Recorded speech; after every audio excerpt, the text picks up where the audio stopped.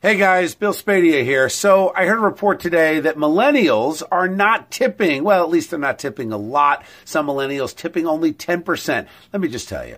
Tip your servers. Those wait staff folks are working hard, and they're working hard for you, and you have no idea how difficult that job is. They go from customer to customer, and not everybody is as friendly as you are. So even if you feel like the service was a little bit slower than it should have been, always tip 20% at dinner, 15% at lunch, and 10% at breakfast.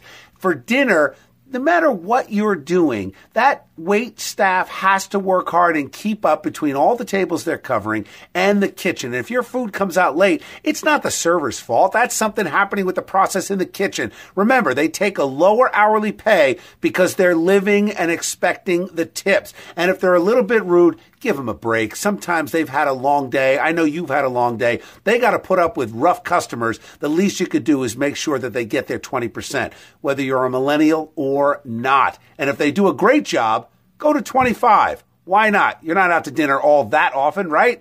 All right, I'm Bill Spadia. Let me know what you think. Should you tip at that level all the time, regardless of the service? I say yes. Let me know what you think on Twitter at Bill Spadia, on Facebook, Bill Spadia-NJ101.5. And remember, follow me on Instagram. I'm also Bill Spadia. Wouldn't kill you to like a couple pictures and check out the website, NJ1015.com. I've got a lot of new posts up, especially about the controversy surrounding immigration policy and the budget. Check it all out, and I'll be back tomorrow morning.